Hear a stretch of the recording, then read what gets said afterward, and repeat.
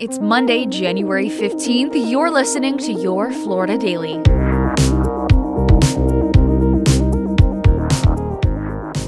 I'm Katrina Scales. In Flagler County, state highway troopers say charges could be coming for a driver accused of hitting 3 people as they were crossing the street, killing 2 of them.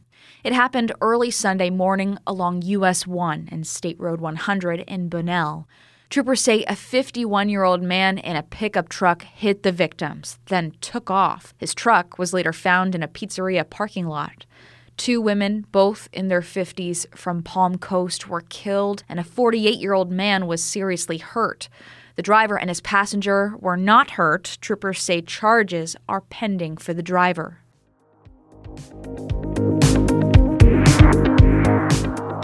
The National Transportation Safety Board says it's now investigating 2 crashes that involved a Brightline train and killed a total of 3 people at the same railroad crossing last week. The crashes happened Wednesday and Friday at a crossing along the US 1 corridor in Melbourne, where the high-speed train passes through on its daily routes from Orlando to South Florida. Friday's crash killed 2 Melbourne residents, driver Lisa Batchelder and passenger Michael DeGasperi. On Wednesday, 62-year-old Charles Phillips was killed when his SUV was hit by the train. According to the mayor, Phillips drove around the railroad crossing and tried to outrun the train. The bright, neon yellow Brightline trains travel at speeds up to 125 miles per hour in some locations. The NTSB said a preliminary investigative report will be released in the next month. According to an Associated Press database, there have now been 5 deaths along the railway extension since it opened in September.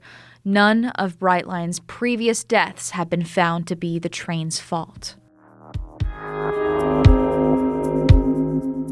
And this year's citrus crop in Florida could show much-needed growth after a devastating season a year ago.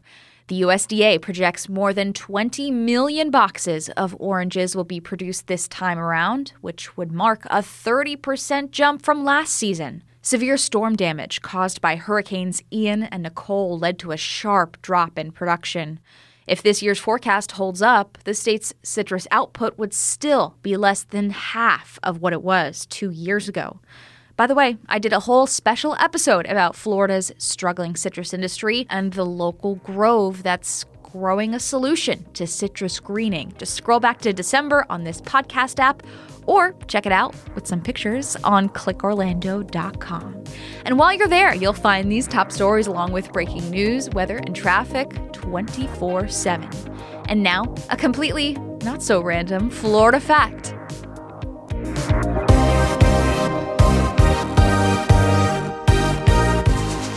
Legendary civil rights activist Dr. Martin Luther King Jr. spent a night in the St. Johns County Jail in 1964.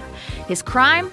He was charged with trespassing while attempting to join friends for lunch in St. Augustine. Back then, the Monson Motor Lodge and Restaurant was a whites-only establishment.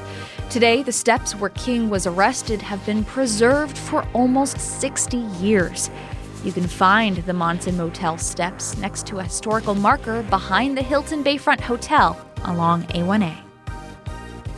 Your Florida Daily is produced by News 6 WKMG in Orlando. I'm Katrina Scales. Happy MLK Day, and subscribe for new episodes wherever you like to listen.